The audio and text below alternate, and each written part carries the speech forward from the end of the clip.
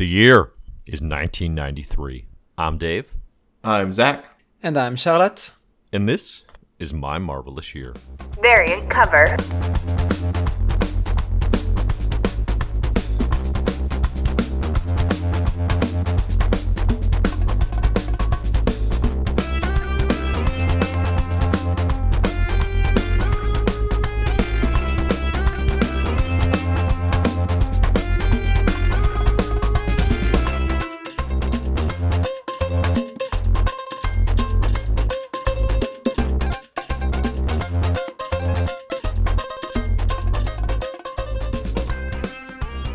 Hello, and welcome to My Marvelous Year variant cover edition for 1993. Today we're going to talk about some topical topics, as we are wont to do. We're going to answer some listener questions. This is the brief pause, the brief space in between the My Marvelous Year reading club journey as we go through Marvel Comics from its origins to today. We're on the year 1993. We've made it from 61 to 93. If you'd like to follow along with the comics that we're reading in the club, you can do so. All upcoming comics are linked in the show notes, and you can also get access to the full list as it's updated live. Patreon.com/MyMarvelousYear for as little as $1 a month, and support the show, which is greatly appreciated. But today, we're not going to be talking Maximum Carnage. We're not going to be talking upcoming X-Men Fatal Attractions. We're going to be taking a little pause here to talk about what's going on in the world of comics, what's going on in the world of Marvel, and of course to answer some of our great listener questions. I don't know if I'm describing the listeners as great or the questions as great, but it may be both. Maybe both. You can have it all. Dave, I've never said this before. Whoa. I'm hearing voices. Hearing voices before anyone's been introduced. Hang on, just let me check the chat window here. I thought I was doing this with only one guest today. We, of course, have revered guest. It's someone who I value a lot, someone who whose opinions I'm really into. I think has just a great voice in comics and is an excellent Comic Book Herald published writer. It's Charlotte Fierro. How's it going, Charlotte? Hi. That was a great introduction. Thank you. Thank you. Yeah, and then I was also hearing some chatter from someone that didn't sound like a fighting Frenchman. It sounded like someone else. Zach? Is that you? Bonjour, Zudalo. Oh God. I was gonna say, Dave. Yeah. About if the questions were great or our listeners are great. I don't say this enough, but we have the greatest fans in the world. You know, we got the greatest fans and listeners in the world, and they don't hear it enough from me. Zach, do you guys, I can't help but hear that tone dripping with sarcasm, and I feel like I'm not actually sure that you mean it to be.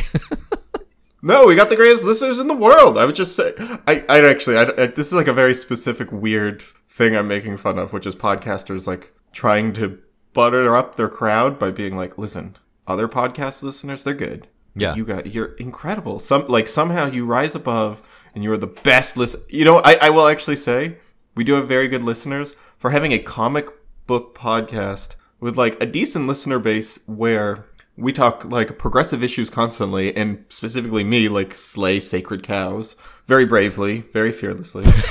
Very. I get remarkably little like harassment for that. It should be more. It should be more. It should be more genuine. It's contained to Dave's Apple Podcast comments. Right. Like even stuff like that is like very like mild compared to, you know, we don't get a lot of like just a bunch of SJWs. I wish that, you know, whatever. Like I think that just means we're not big enough. Yeah, sure. I mean that would also come with successful. size, but like we have listeners, you know, so like we do have listeners, and no, you're right. Listeners. And you know what though, there is. I mean, I do take a certain amount of pride in the MMY Club, because here's the thing: if you're listening to My Marvelous Year, first off, we have the best comics Slack community listeners, best comics Slack community in the world. You can join that community by going over to patreon.com/mymarvelousyear if you are so inclined. But at the same time, our listeners, like, there's an actual ask of them that they read along and do some homework, you know, which not everyone has to do. I know a lot of people listen and just listen to us talk about the comics, which is great. I love that. I love that people want to do that. But there's a lot of folks who are like, yeah, I'm going to read along and I'm going to add issues for myself. You know what I mean? So like there's a barrier to entry here that that other podcasts do not require, and that is why both we and our listeners are supreme, I think, in the podcast landscape. But I don't even get like Twitter comment like harassing me about stuff. I mean, you know, occasionally people are like, I do wish Zach liked comics more. But like that's about as like Which harsh is a as fair it gets. point. No, it's not. That's nothing. It's a super fair Just saying. point. It is the fairest point. No, Absolutely. I'm kidding. You know, there is Zach. It's funny. As I do, you know, these weekly live streams and stuff for X-Men stuff, right? I do all the CBH YouTube work, which you can go to YouTube and find the Comic Book Herald channel if you're so inclined. I'm getting, in a lot of ways, I think running into a lot of the same types of people and attitudes that you've experienced with the MMY pod. It's kind of funny because, like, for the longest time with the X-Men comics landscape as it stands, I was super hype, right? I was super hype, and that hype has dwindled tremendously. So now I am more critical, and it's fascinating to watch. So many people don't know the difference between criticism and hate, you know? Yeah. And I think it's you know, some of the feedback, like most of the feedback, 99% is accurate when it comes to you. But there are some people who are like, oh, he doesn't like comics, blah blah blah, and it's like you're generally positive and willing to give these things a shot. You're just more critical of some of the stuff that gets held up as a sacred cow, specifically within the comics community. Comics you know. that I hate are like there's like 3 of them that we've read. It's like Cloak and Dagger, Dazzler the movie, and Whoa! You Whoa, can't that's casually throw revisionist Dazzler in history. there. I mean, like there's some stuff to note about Dazzler, some positive aspects, but like, you know, it's pretty disgusting. Like I kind of Hang on, I just need to add gaslighting to the content warning here. No, you're gaslighting me about this. You have been all along. No, I mean it's incredibly sexist. That part is, you know, unpalatable. Yeah. It just like it's got some cool styles. In it. And then I don't know. I can't even think of a third one. The that I Carol hate. Danvers stuff in Avengers 200, I think. Yeah, I guess I don't know. That That's a doesn't fair even one. like Yeah, that one- ruffle that my one. feathers the same way. But Yeah. yeah, sure. Like Yeah. Yeah, All right. So yeah. neither here nor there. Not the main focus of the conversation, but it's No, definitely let's talk something. about Well, it's definitely something I've been thinking about a lot lately. Just like people, like the ability to parse out criticism and not take that as a personal affront. And I think, you know, one big thing that I think we're generally good at, which is why I like doing the podcast and talking about comics in any area I do on CBH, is like leveling criticism without making it this personal hateful campaign, you know, because it's like, especially in the YouTube climate, there's so many individuals who make their presence, who build their base around, hey, I'm going to attack this writer personal. Hey, I'm going to take on this social issue and make it, you know, a big, you know, ranting, raging thing. And I hate that about comics community. Like that's a piece where I'm like, there should be more barriers to entry to this democratization of anyone can talk about this stuff is a bad thing, even though it has benefited me personally tremendously. So anyway, what we want to talk about first and foremost is, you know, yes, thank you for listening. Thank you for sticking with us. Thank you for being here through these personal conversations we have before we actually get to the meat of the subject. All of that is appreciated quite a bit. What If? Let's talk Marvel's What If. It's done. It's over. Listen, 9 I episodes hate have What been If. released. I hate Hey, the stop. people who made What If, and I hate anyone. If you like What If, you're just a drooling diaper baby. Yeah, So all right. That's my. You know, two you do cents. say that a lot for us talking about not leveling personal criticisms. Charlotte, let's start with you. What was your reaction to the conclusion of Marvel's What If? Mostly underwhelmed, I Yeah. think. I wasn't. Yeah, it felt pretty disappointing compared to what I would have hoped it would be. I think the moments where I enjoyed it the most was when I just disconnected my brain and tried having mindless fun for 15 minutes.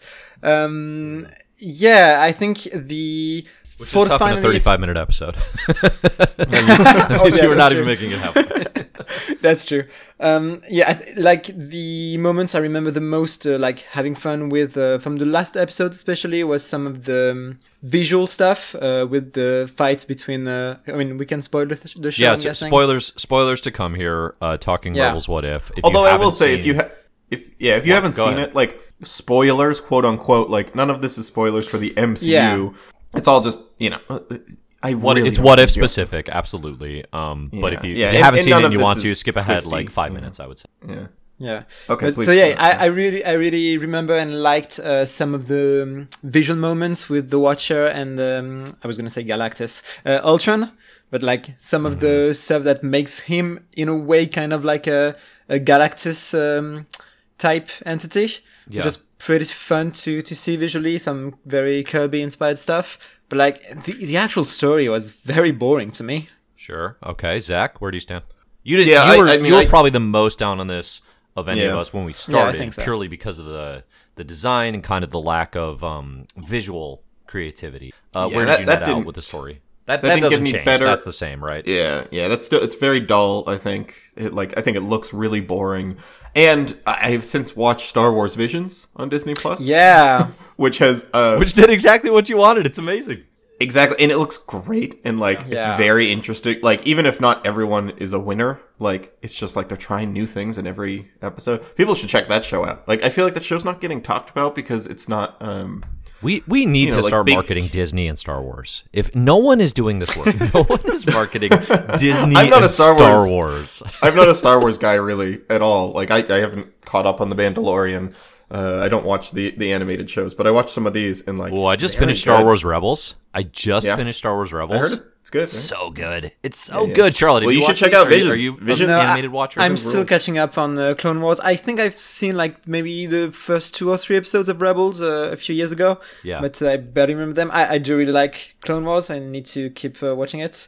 But yeah, I'm hearing great things on it. I just started the final season of Clone Wars. All right, back to What If. Yeah. Yeah, so visually, I think about the most boring choice you could take, and then it's my it's middle child.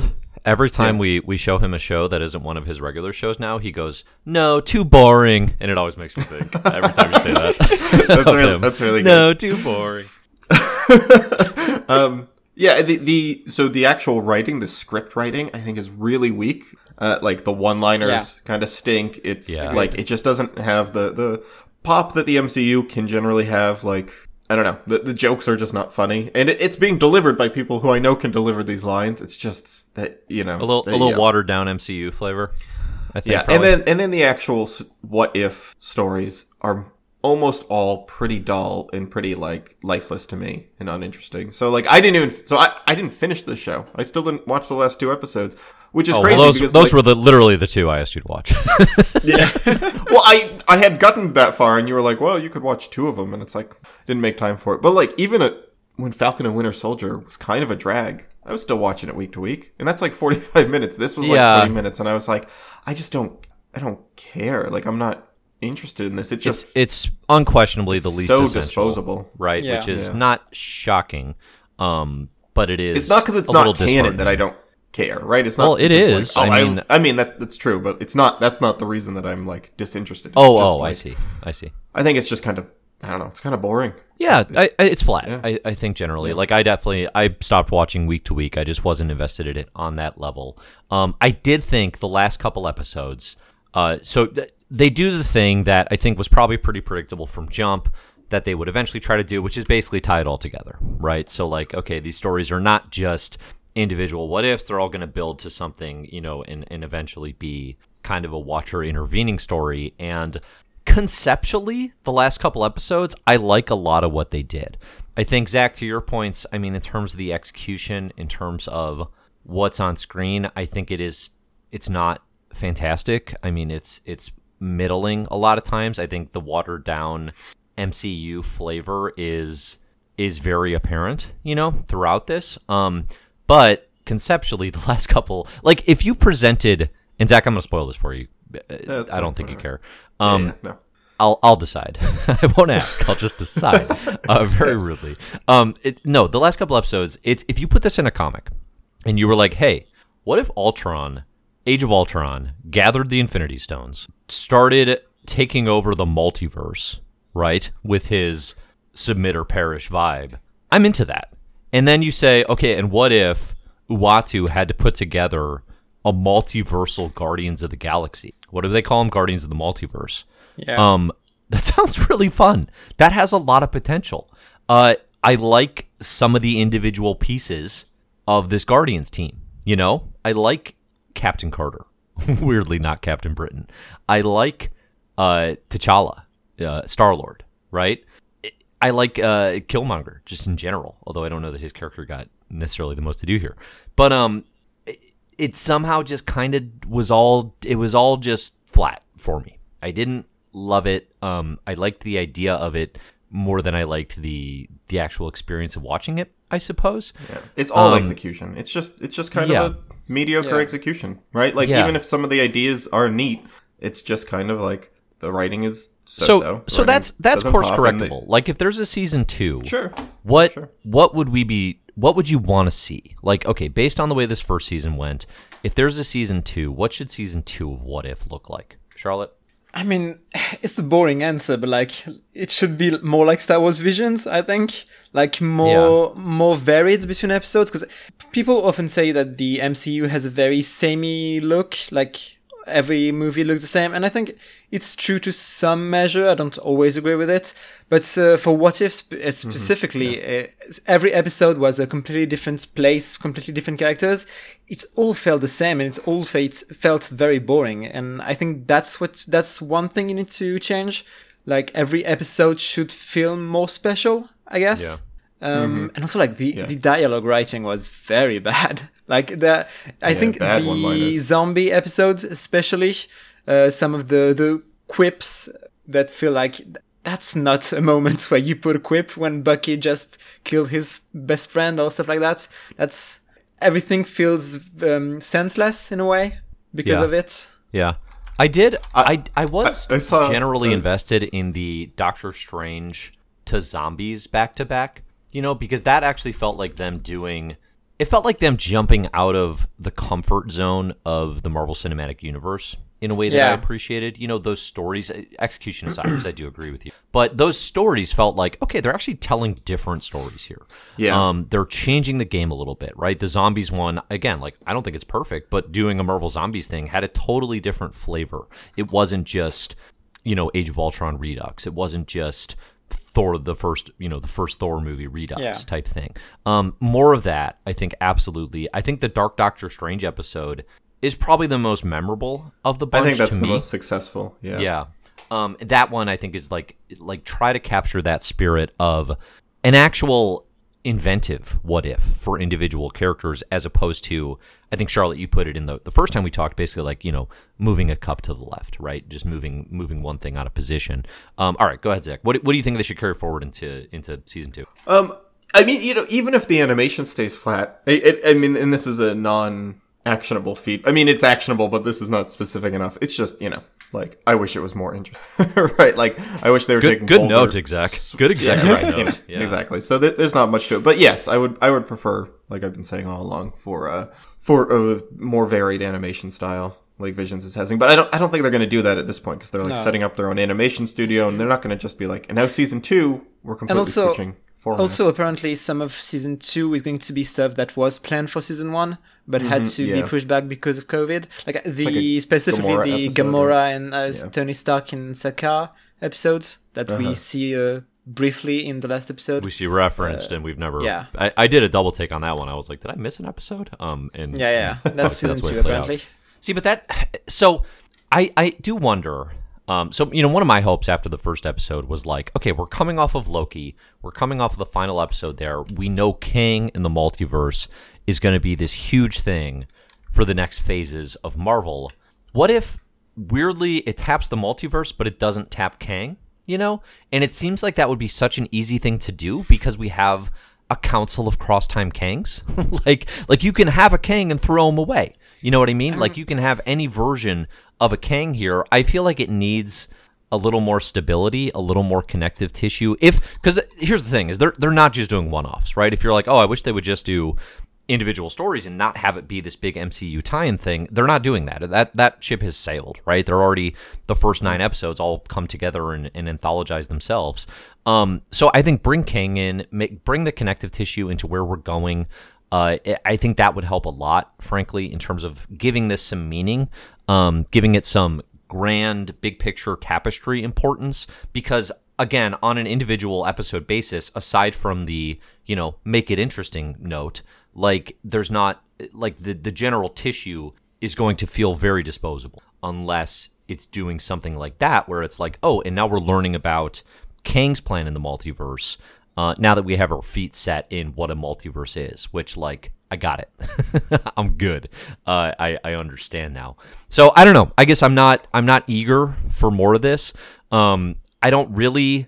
I like Jeffrey Wright as the Watcher a lot. I think he sells. I think he does a good voice acting. I think he sells some comedy with the Watcher that you don't necessarily expect, which is pretty entertaining. But I don't really. I'm not super invested in a Watcher story, I guess. That's a tough sell. Like Watcher's a flag that gets raised when something's important. You know what I mean? Watcher's an alert notification to say, hey, check in, things are getting cool. And I don't know that there's a heck of a lot you can do with story beyond that. With like if the Watcher's like constantly going to be assembling Guardians of the Multiverse and just putting together teams to stop threats, I'm not actually sure that's like I said, like conceptually I'm interested, but I'm not sure that's a series I super want to follow. Yes. Yeah, I don't see, unless I hear something like, wow, season 2 is actually just totally righted the ship and it's killing it. Yeah. I don't think I'm gonna return to this. Just speaking of the Watcher, just want to point out, I do like all those shots of him, like once in a while they'd have these interstitial shots, and it would just be him like lingering in the background watching over somebody.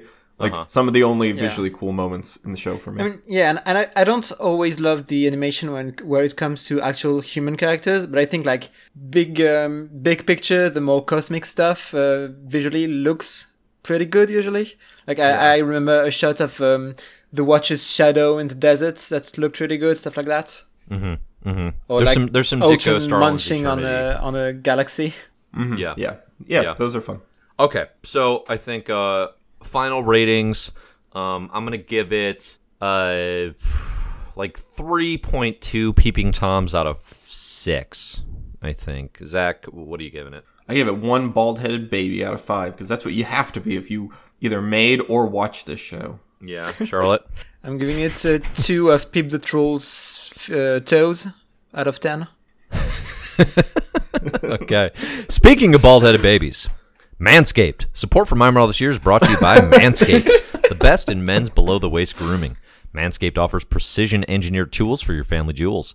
Manscaped just launched their 4th-generation trimmer, the Lawnmower 4.0. Join over 2 million people worldwide who trust Manscaped with this exclusive offer for you, 20% off and free worldwide shipping with the code MY, M-Y, at manscaped.com. They are the exclusive supporter of My Marvelous Year this month. Seriously, you can help us out. You can get yourself some great grooming tools below the waist, above the waist. Not at the same time, not recommended, but you can find yourself some cool stuff. Get 20% off. Go to manscaped.com. Use discount code MY. Zach, we've been talking about this for weeks now. We've been digging the products. Any updates in your Manscaped journey? Yeah. I noticed the other day, I'm faster now, Dave. You're getting faster with them, yeah? No. I literally. Oh, you're literally faster. There's less resistance, both. Yeah. Just like wind resistance, less drag overall. Right. Yeah. That's you got to imagine the speedsters of comic book universes. Quicksilver, North Star, are heavily invested in Manscaped products, and I think they would want something of this caliber. I just can't get over these are really nice. I don't think they need Manscaped because I think the kinetic energy, what's the word? The friction from their running just kind of naturally Manscaped. Their loins are just always on fire. Well, here's the thing though: if you're always smelling like burning hair, if you're always just burning hair off your body, you're definitely going to need this Manscaped deodorant and toner because you're going to stink. Like you're absolutely going to stink if you're just burning hair off your body constantly. Okay, cool. If you don't burn the hair off your body with your own speed and you want to be faster, check out Manscaped. Go on over to manscaped.com. Use discount code MY at checkout for 20% off. Again, it helps show that My Marvel This Year has an audience, and also you get yourself something nice. So thanks for listening, and thank you to Manscaped for the support. So next up on the agenda, let's talk Substack comics. We talked about this in a previous variant cover, just how a boatload of big name creators are taking grants from Substack. They're moving there to in theory, start releasing comics, but right now mostly blog about them. Yeah. A lot more creators have jumped to Substack since the initial wave was like James Tynion's going to leave Batman. He's going to move everything to Substack. Jonathan Hickman's there with Mike Del Mundo and Mike Huddleston. Since then, I've seen Jeff Lemire, Kelly Thompson, probably a boatload of others because the announcements stopped coming in a way. Like I stopped paying attention and I stopped seeing them. But it seems like a lot more creators have kind of done it, fly by night. Zach, you want to talk about this? Kind of talk about like, okay, what has the actual product been like? What has the actual experience been like? So what do you got for us there in terms of like following some of these? So I have 4 that I've been reading. It's Saladin Ahmed, James Tynion, N.D. Stevenson, which people might know him as Noel Stevenson from Nimona and He-Man, but as part of the She-Ra. What did I just say? He-Man, She-Ra. yeah, right, She-Ra. Yeah. Which he actually makes a joke about, like, because part of the comic, most of their comic is about writing about, like, gender identity and talking about, like, what pronouns they're preferring. And, like, even in the comic is when I think he's saying, like, I think I like to use he, him now. Which is the only reason I mention the name that people might know. But they even mention, like, yeah, I go by he, him now, which is confusing because I'm most known for writing She-Ra. And then Jonathan Hickman, James Tynion. It's kind of a mix so far. So N.D. Stevenson actually has popped up with one of the most consistent, like, putting out comics once or twice a week that I've been reading. And just like, they're just small little web comics and they work really well. Like just opening up my email and reading a quick comic. And that's basically all they're doing. They're just kind of like little biography comics. And they're very cute and they're very touching. James Tynion, who I really like, has been mostly talking about Batman, mostly talking about him doing Substack and what it means to him. And a little bit of, he's been putting out 2 projects. One is a spin-off of Department of Truth, where it's just like write-ups about cryptids, but it's like prose about cryptids like Bigfoot or the Chupacabra. Which I will say, Department of Truth is one of my favorite comics. Department of Truth rule. I'm all caught up on it. Like it's really, really good.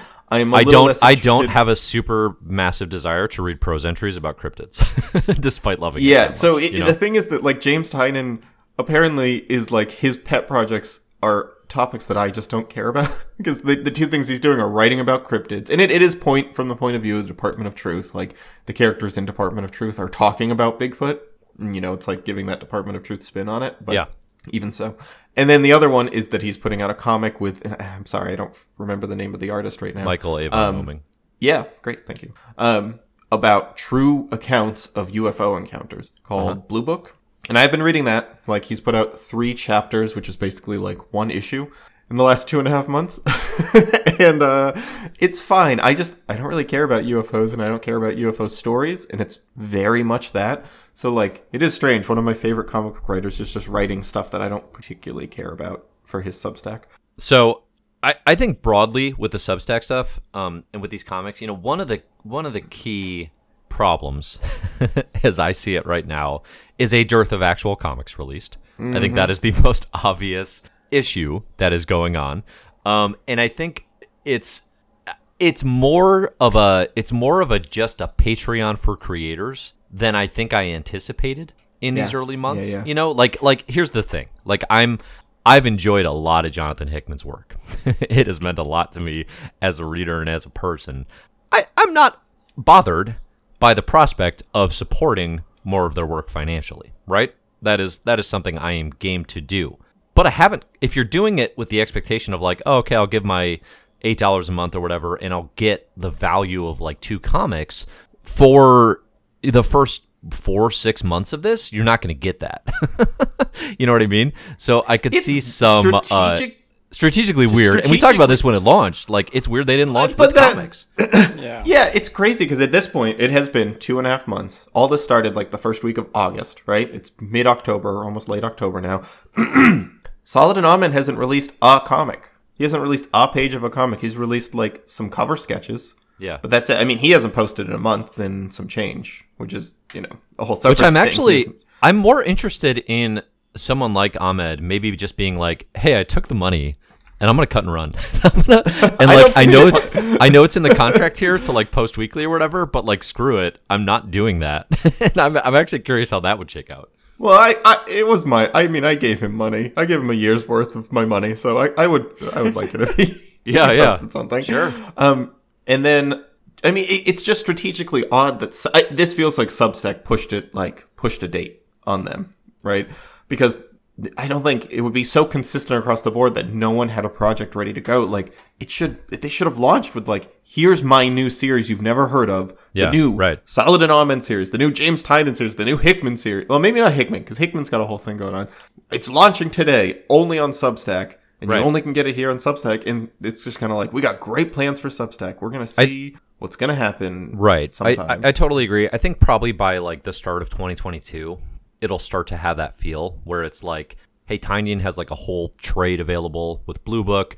Chip Zdarsky's more ready to be dropping stuff, clearly. I think you'll have creator. But by the time we start next year, I think it'll be like, oh, hey, they actually have comics now. And like they can make a renewed, sustained push kind of thing. But right now, these early stages are super weird. And I think like I have two thoughts, big picture. And I could talk. So I actually caught up on the Hickman, Huddleston, Del Mundo stuff, the 3 Worlds, 3 Moons. The whole Substack experience right now is basically just like, hey, what if all your favorite creators, tried to run a comics blog? And many of them are suited for it in different ways, but like mostly they're not, honestly. And I think like Tynion's really good at it. Like Tynion generally can like write really interesting articles. Or like, like basically like if he had a column on CBR a decade ago, it would have been really popular, like the way like other creators kind of did for a time there. But like, I think one thing that creators are missing is a lot of them actually don't quite know what their audience wants. They think they do, but they don't. And I think like with the Hickman stuff, which I've caught up on, you actually need like a journalist, like someone who knows how to write interview questions, getting them to focus on what is interesting. Because every so often they do. Like Mike Huddleston's written some posts where it's like, because the Hickman experience is all about process. It's all about like, basically like thinking this thing through on the fly. And like, hey, we're going to invite you into that process before you even see a page of the comic, on all the world building, essentially. Which maybe sounds like it would be interesting. Now, I have learned, certainly in this experience, that I prefer to read the story than read the back matter and process notes. Like, I would much rather have experienced this world and then read some essays about it. Like, I'm listening to Isaac Asimov's Foundation books on audiobook right now, and it feels to me akin to if instead of doing that, if I had just read essays about them ahead of time without ever having experienced the work. And I think that's way worse. I don't enjoy that personally. Maybe some people do. But I think like somebody like a Hickman, and I have a feeling this applies to a lot of them, they spent so many years going to cons, and they spent so many years of people walking up to the mic and awkwardly asking them, where do your ideas come from? What's your process? And these frankly bad interview questions that now they're like, oh, that must be what people want. I'm going to answer them. And it's not. It's not that interesting. And it's not actually what I want, at least without some refinement and some specifics, and some honing in on like, again, there's a moment where Huddleston's describing how he was designing an image for this rock planet that they live, or this rock world they live on. And Hickman had a note then that was like, no, we need it to be different because of blank. And then here's how I revised it based on that. That type of collaboration insight is interesting to me as in terms of how these things get built. But otherwise there's a density and it feels like homework and my emails are piling up and I just want to read some comics, man. Like what? Like this is not, I think, necessarily my cup of tea. Sophie Campbell, who I love, her TMNT is amazing. She's just dropping like pages every day. Yeah, so it's like, hey, here's the page I drew. I follow her too. Yeah. And it's of a series that I know I like because I've read the webcomics. I know I'm going to like it, but that one too, I'm just like, all right, like I'll check in when this is ready. You know what I mean? Yeah. Like I'm not your editor. I don't need your process updates necessarily. And I know that's the whole thing, and I don't fault her for taking the money and doing it. Good for her. But I'm not a huge fan of the Substack experience, clearly. And then you factor in the fact that, Substack as a whole clearly is just like, okay, is this the thing I want to be throwing money at? I don't know. Like it's going to be a slow burn, and it'll be interesting to see if the money runs out before they catch on. I would recommend N.D. Stevenson's Substack, honestly, for like what we're saying and what you're saying specifically. If you just want comics, that's like more or less all he posts now is just comics. And and then Sophie Campbell, right? So like supporting a couple trans creators on there is probably good. Good signaling for Substack. But absolutely, and also just like we talked about this in the first time, but it's like Substack has a literal. I don't know the specifics. Okay, so maybe I'm going to say this wrong, but like it seems to me like they are paying for the work of a literal professional transphobe. Okay, oh yeah, and I've already forgotten this Graham person's Linehan. name. They're garbage. Graham Linehan, yeah. Okay, yeah, great. yeah. Stop doing that specifically. Like how hard is that? That should not be hard. Stop doing that specifically, and then the rest of it you can debate and you can talk about freedom and creativity of expression or whatever. Dump the transphobe. Like how hard is that? Anyway, that would make it a heck of a lot easier to do this in good conscience. But okay, so that's what's going on in comics. We'll see if that's a bigger thing. Yeah. There's more to it, but that's about all I want to say on it for now. Yeah, because honestly, like I haven't subscribed to any Substacks, but like from hearing you guys talk about it, it doesn't really make me want to do it. No, apart from maybe Andy Stevenson. Like Andy Stevenson stuff sounds very interesting to me. And Andy Stevenson also doesn't post stuff so far behind a paywall. So most of his stuff is free, and most of the Substack stuff is free. Like James Tynan, everything he's doing except for Blue Book, I think, is free. So if you want his blog posts, they're all free. So I would recommend going to check out Andy Stevenson and get his little comics in your inbox, and then if you like them, throw him some money. Yeah, because like if there's one thing that should be taken from all this, like pay trans creators. And like pay comic book creators in general more than they currently are, and especially pay trans creators. So I'm absolutely all for Andy Stevenson and Sophie Campbell taking that money. Like I absolutely don't blame them for that. I am a bit more iffy on creators that have made a deal with Substack and haven't at all talked about the problems with the platform. I think that's just Hickman so far, at least the ones that we've been talking about today, because Tynan and Ahmed have both talked about it. Ahmed talked it at length in like one of his first posts.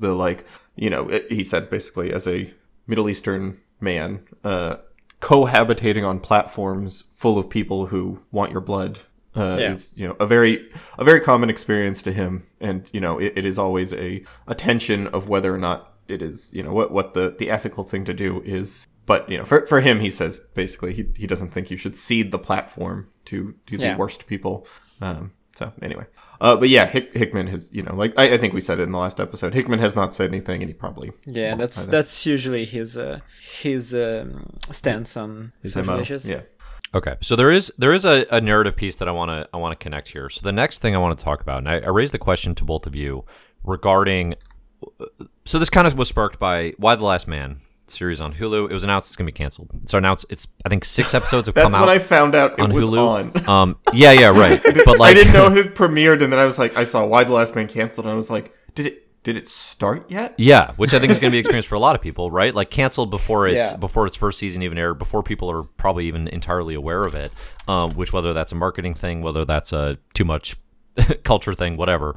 That sparked me thinking about basically what kind of comics adaptations can succeed. I actually think it connects to the Substack conversation in a broader thing I've been thinking about a lot lately, which is. The Substack thing, it did not launch with narrative momentum, right?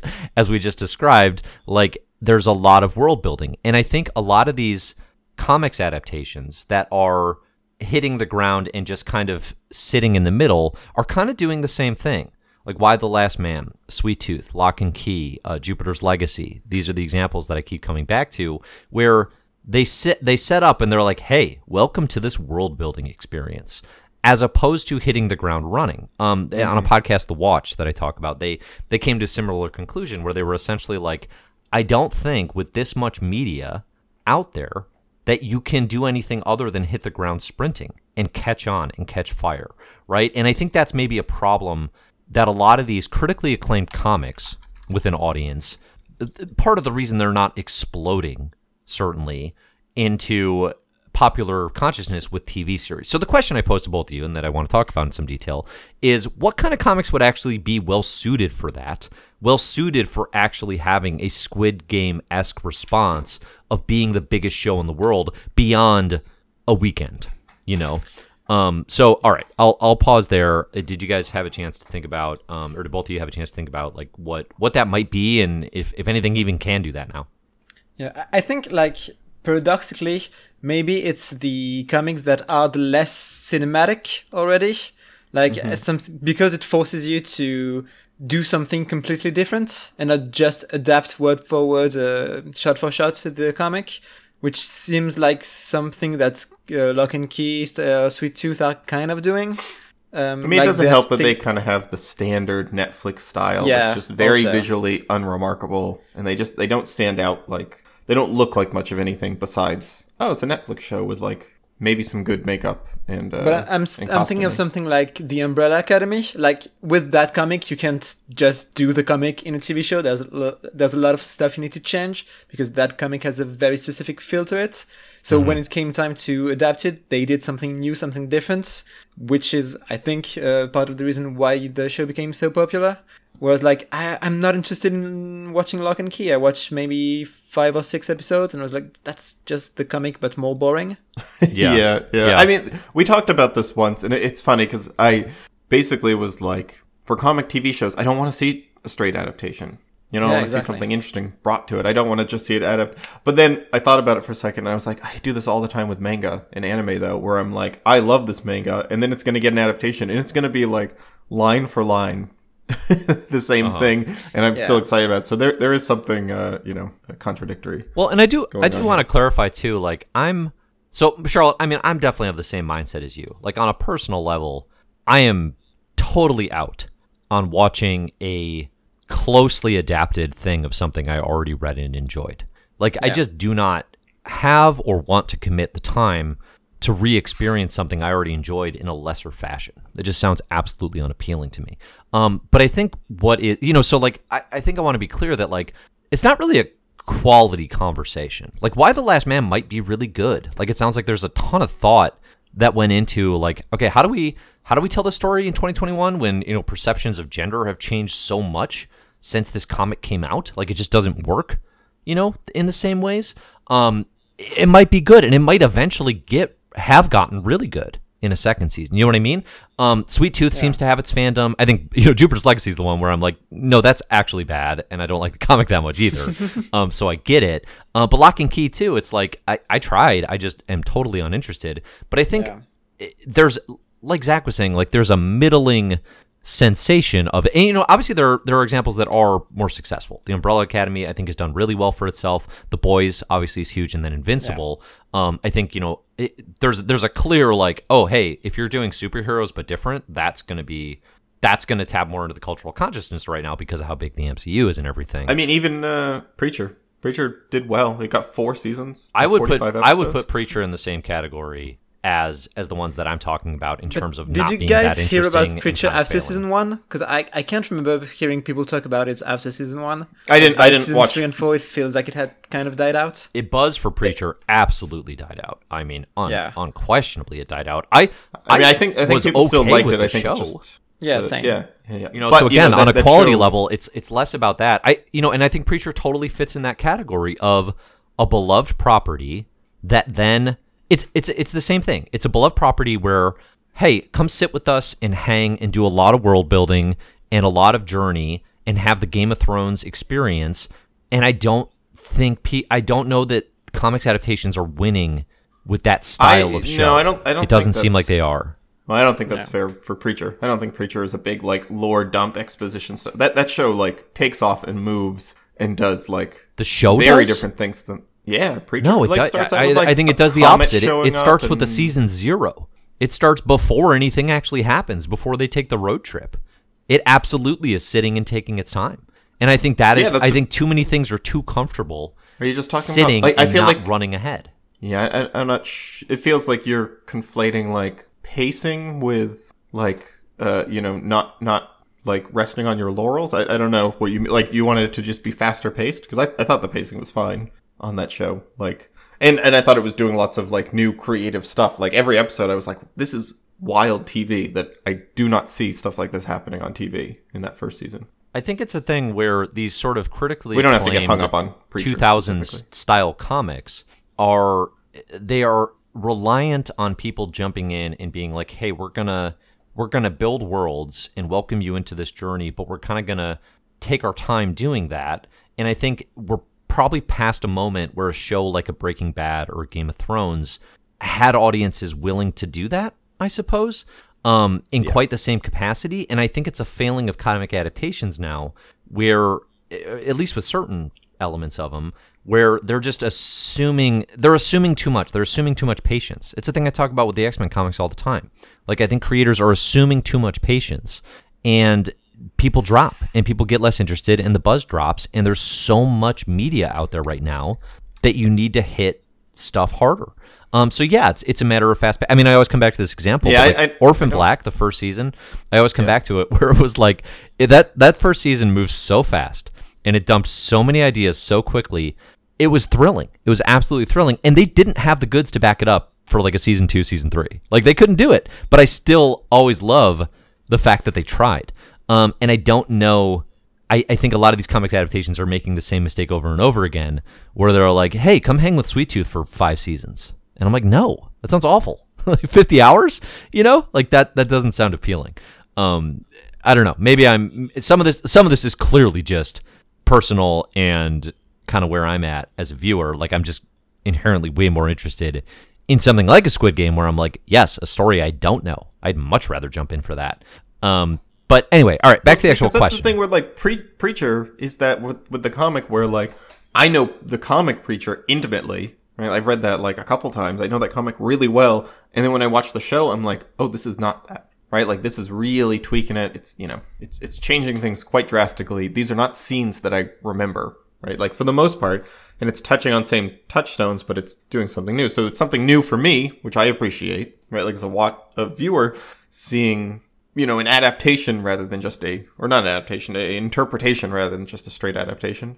Yeah, ultimately, I disagree with you on Preacher, and that's fine. Let's get to the question, which is, what are the comics that could do this? What are the comics that could excel? Just before that, I think like what you're saying is just, it's a really, really, really crowded TV media landscape, and 6 out of 10 shows just like have a harder time, especially in the streaming services, ones that just drop on streaming. They have a really hard time grabbing an audience and keeping an audience with just the like overload of things and options being thrown at you. So like, part of me isn't thinking this is anything unique. I just think we're getting more mediocre shows, and more of them happen to be comic adaptations because producers are seeing that there's money there. I think the uniqueness of it is Jupiter's Legacy gets canned after 1 season. Why the Last Man gets canned midway through its first season. The uniqueness of it is a very mild trend here of, okay, 1 billion comics are getting adapted, but they're cutting and running quickly on them. And it signals to me the potential for this moment to die. And for the producers and execs to say like, hey, adapting these comics is actually a bad idea. I mean, Titans, Doom Patrol, the Million Arrowverse series that Forget all have Big Two. Forget Big Two. That's besides the point. That's a different thing. Okay, all right. If that's not because I'm saying I think that's what everyone is eyeballing and being like, can we get that for cheap? Right? We don't have to pay Batman money for Y the Last Man, but maybe we can have our own Y the Last Man. Yeah, because part of it is like, it feels like these shows aren't happening because people have interesting ideas of how to adapt those comics. It feels more like, we're Netflix, we need more viewers. That comic is popular, so let's adapt that. Like, it feels like we have that list of the top 10, 20 most popular indie comics, and we're going to adapt them all one by one. Yeah. No matter if we have an interesting story to tell or not. Yeah, totally. So, all right. So, I think, Department of Truth, I actually think would work really well if you did it with like a serious network, like HBO, right? Like if you did something like a very serious adaptation and not kind of a fun thrill ride, right? Yeah. Like if it was kind of a show more for adults than it was for teenagers. Okay. I think Department of Truth could actually work pretty well. It's just a political thriller kind of thing, like in the vein of Watchmen. Interesting pick. Charlotte, what do you got? Yeah. Well, I mean, one thing I was thinking of, and I don't know if it would work, maybe it wouldn't, but Saga is the biggest indie comic It's like out the there. obvious Would that answer, work? but you're Yeah, right. I know. Yeah. No, you're right though. It's totally Yeah. totally correct. Yeah. And, Why do you think Saga would work, Charlotte? I mean, I don't know if it would actually, but like it feels like the thing where a network executive would be, if we're going to adapt a comic, let's adapt the biggest one out there. And I think Brian K. Vaughan and Fiona Staples have both said that they don't want that actually. I think the way it would maybe work would be doing the Invincible thing of doing an animated show out of it, because that universe, that visual style feels like it would work better in animation, and I think that's true for a lot of comics. Like for example, we were talking about Andy Stevenson earlier, and I'm very interested about them working on the Lumberjanes adaptation for HBO Max, I think, which is going to be an animated series. Like stuff like that, I'm more interested by than Netflix doing a live action adaptation. Well, I mean, of Sweet Tooth. part of and this stuff. is also Netflix churns through mediocre series, hoping one. They don't even need you to want to watch a second season, right? Netflix just like needs you to sit down and watch 5 or 6 episodes of every mediocre series that they make, and they're happy. And then if a series takes off, sometimes they still cancel it 3 seasons in because it gets too expensive with all the contracts. So like, part of this is purely a Netflix issue. It's not entirely, but well, some of them are. But I mean, Why the Last Man is Hulu. You know, I mean, that's true. But Disney HBO owned, Max that's does not, churn through superhero shows like this, right? Like they've been given. I mean, Titans is not enormous, but it's on its 4th season right now. I think 3rd or 4th, right? Yeah, Titans and Doom Patrol are both getting a season 4, I think. And like outside of my comic crew, right? Like my bubble of comic people, like I don't know anyone who watches those shows, right? Those do not have like big outward reach like Squid Game did, right? For example. I think an extension of that question is which TV shows adapted from comics have worked that well in the past? Because like WandaVision was a huge success and like a thing everyone was talking about when it was coming out. Have any other comics TV shows done that? I mean, Captain and Winter Soldier, or Falcon and Winter Soldier, and then Loki both did better. Like each one of those shows did better than the last. So like, but all the Disney Plus stuff. People talking about it as much? I don't know, maybe, but no, like they weren't. I mean, again, though, I think the Big Two conversation to me is the MCU, separate so conversation. The MCU has it's the biggest thing in the world. So when it comes to TV, it's going to continue to be big. What's the adapted indie comic that has worked the best? And I don't know that there are any that have the Boys, The Walking Dead. The Walking Dead. Yeah. Which hits, it hits at exactly the right time. It hits at exactly that Game of Thrones, Breaking Bad, Mad Men, peak TV type thing, right? There's now, I mean, recent successes, like I said, The Boys, Invincible, Umbrella Academy seems to do fairly well. I mean, Doom Patrol almost fits into this despite being a DC thing, just because it's indie and quirky and small. For me, I think Saga is an interesting one. I think it's actually got to be to explode right now, I think, like, because I think you see The Boys tapping into this, where it's like The Boys is shockingly good and it's actually shockingly successful because of sort of parodying and playing off superheroes.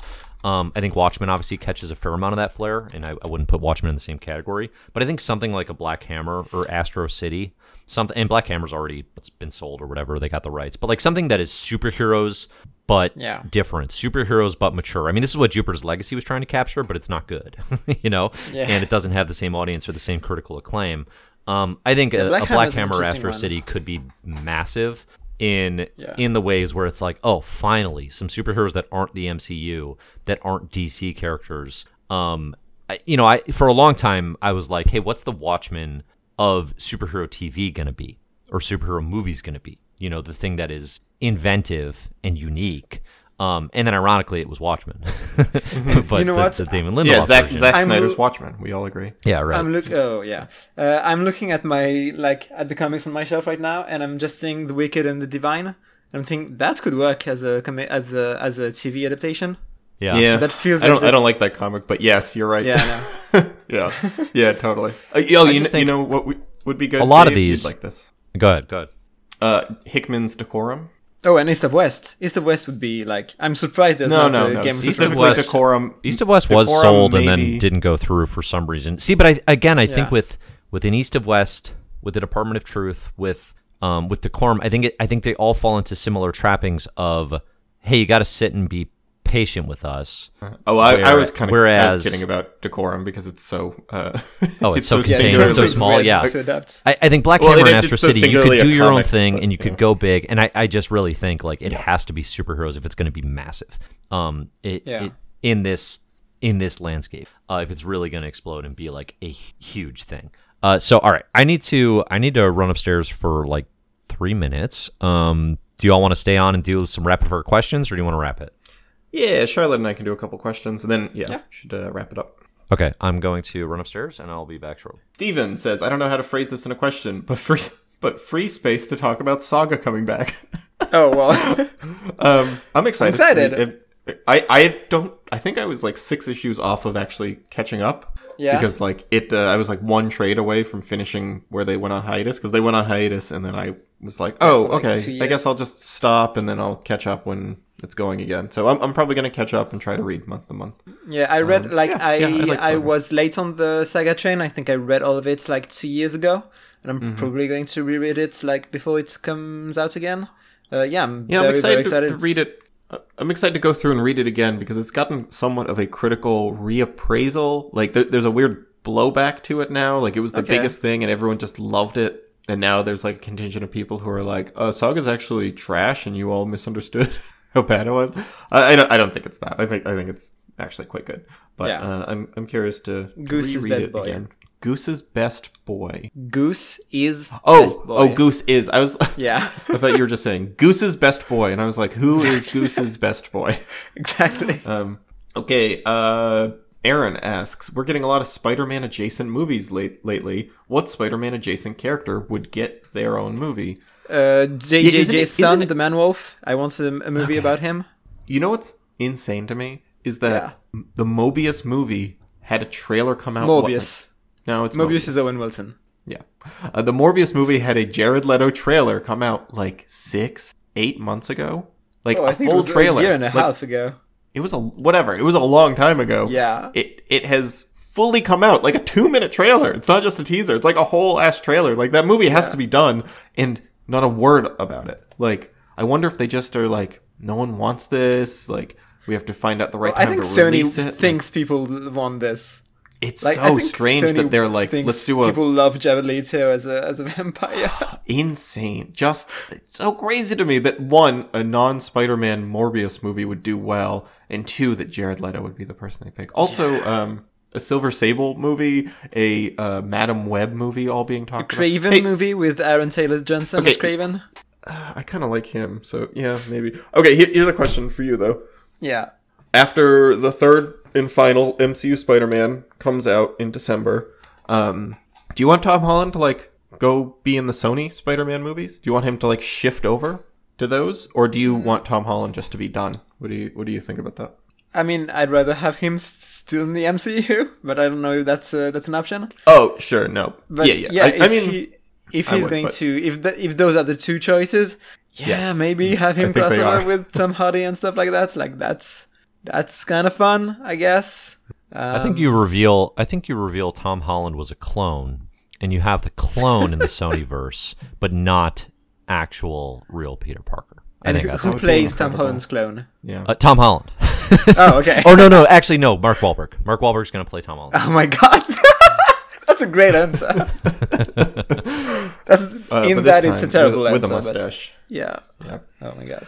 Okay, What so- questions have we done? What do we got next? I saw this question. Have I read any manga? Technically yes, but is woefully underrepresented. I've read the first volume of Attack on Titan. Thought it was fine. I've read the first 60 pages now, the first 2 chapters of A Journal of My Father by Jiro Taniguchi. I've got that right next to me. I'm probably not going to finish. I'm not that invested. And it's clearly good work, but I'm not that invested. And I've got Pluto on hold at the library. I'm going to start Pluto, which I'm really excited to do. And I've read the first book of Akira. Cool. And I was not so compelled to continue with it, although I certainly You want fool! to at some point. Yeah. Okay. I mean, Pluto's a good choice. Like Urasawa is huge in manga. He's maybe like, I don't know if it's a totally fair comparison, but like the Alan Moore of manga. Yeah. a little bit. That's Right, like definitely very the vibe much I like get. a very serious like adult manga who does like really interesting things with the form. Yeah, no, it's less a choice about anything to do with manga and more me actually sitting down and saying, hey, I'm going to carve out some time to read things I want to read and enjoy, and hey, I really need to check out more manga. You've never it's completed a manga series then? Well, like a whole series? No, I guess not. Yeah. No. Yeah. Okay. Crazy. Need to do it. I think I've only completed a handful myself, but yeah, cool. Mormiggle doesn't want to know if me or Charlotte enjoy manga, so let's move on. Yeah, let's do the rest of the Dave specific questions. I like these. These are great.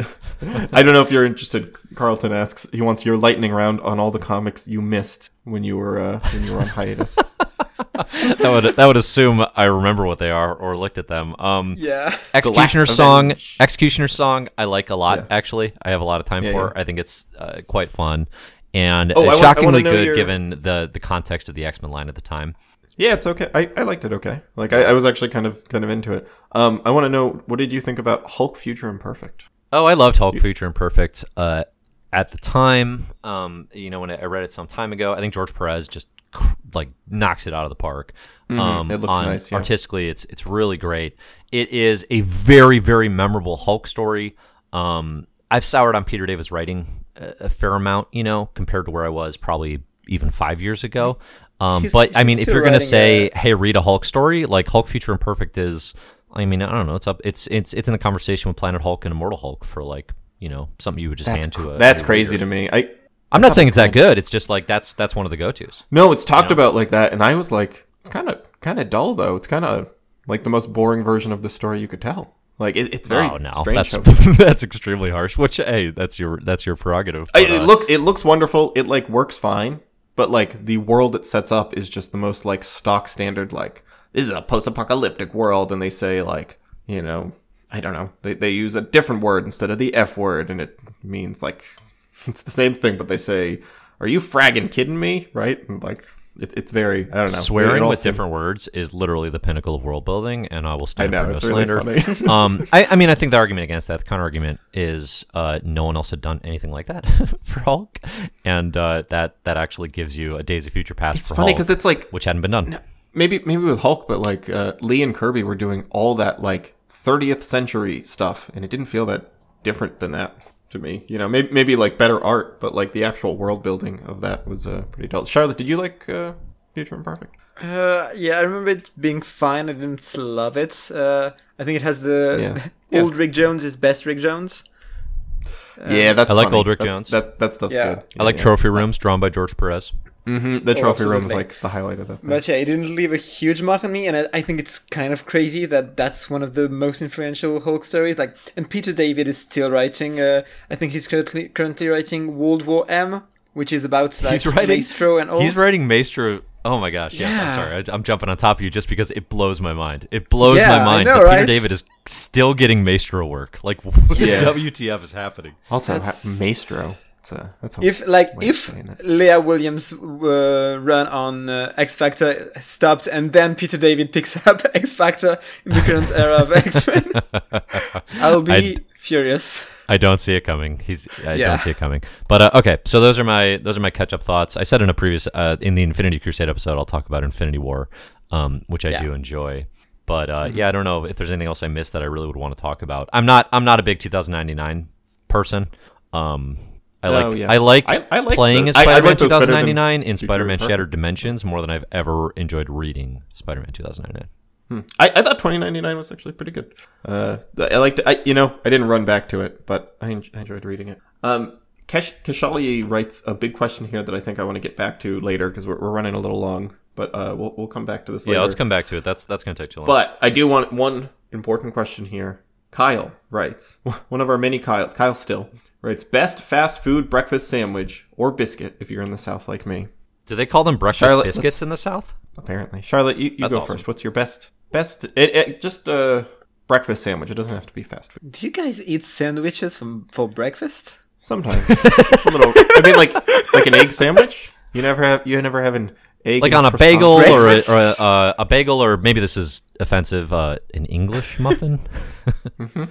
I mean, it's like we eat toast for breakfast. We rarely eat do sandwiches. you eat it- Just do you eat it nothing with an on egg? it? Like an egg? Like Yeah, I mean, yeah. some I lox? mean, butter, chocolate, like. But what Nutella, about an egg? But Chocolate for egg? breakfast? yeah, you An put, egg, like eggs and toast for breakfast is like the classic combination. You know American culture enough to know that that's not crazy. You Eggs just and eat toast. bread I mean, for breakfast? no, I know American culture enough to know that it's crazy, but also true.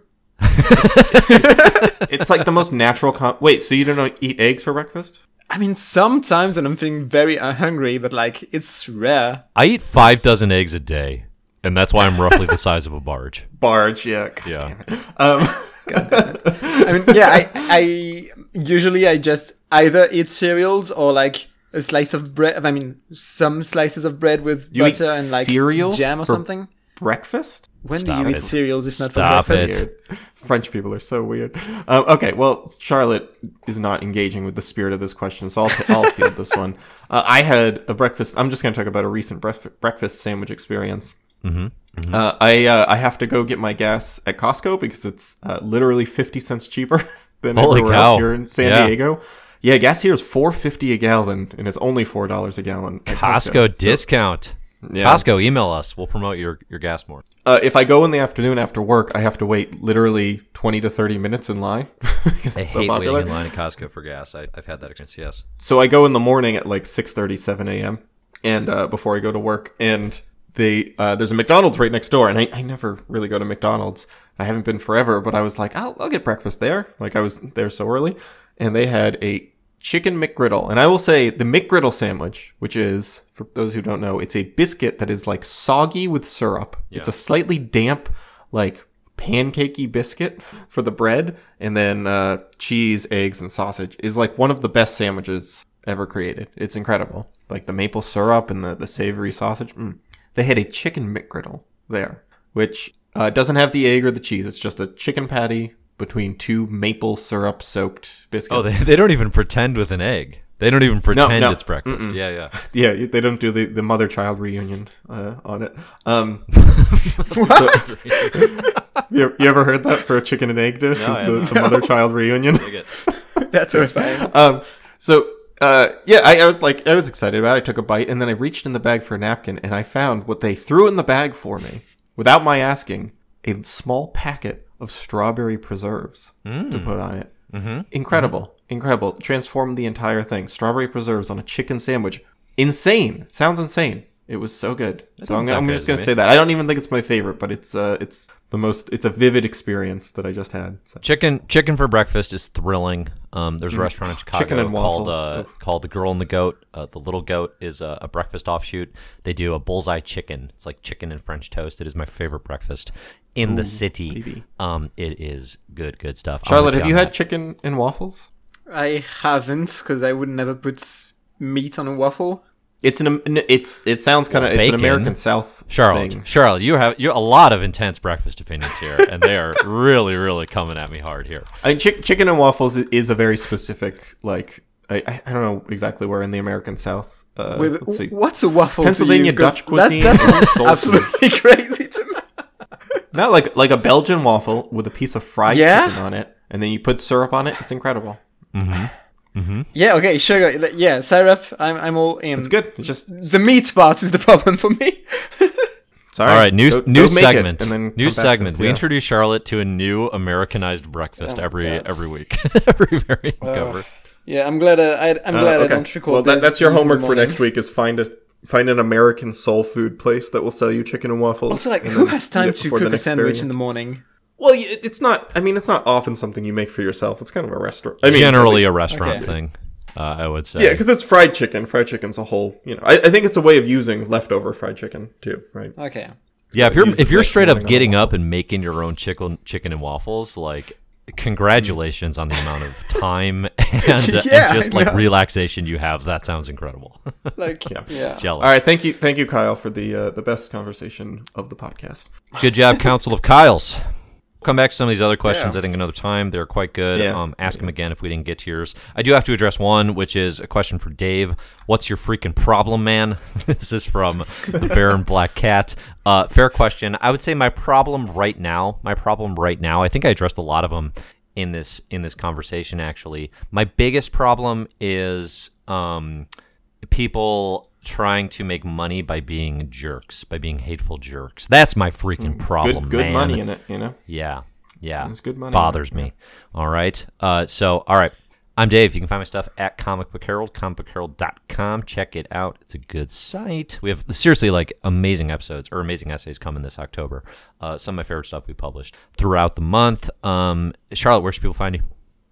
You can find me on Twitter at FieroCharlotte. You can find me on the Slack, and please keep sending us more questions about food so that I can be baffled at Americans. Zach? I'm on Twitter. Yep, good answer. That's it. All right, so music for the show is by Disaster Piece. You can support the show over at patreon.com/mymarvelousyear. And next time will be 93 Part 3. It's going to be Infinity Crusade and some Guardians of the Galaxy. Again, find the comics here listed in the show notes. Thanks, everybody, for listening. And as always, we'll see you next year. See you next year.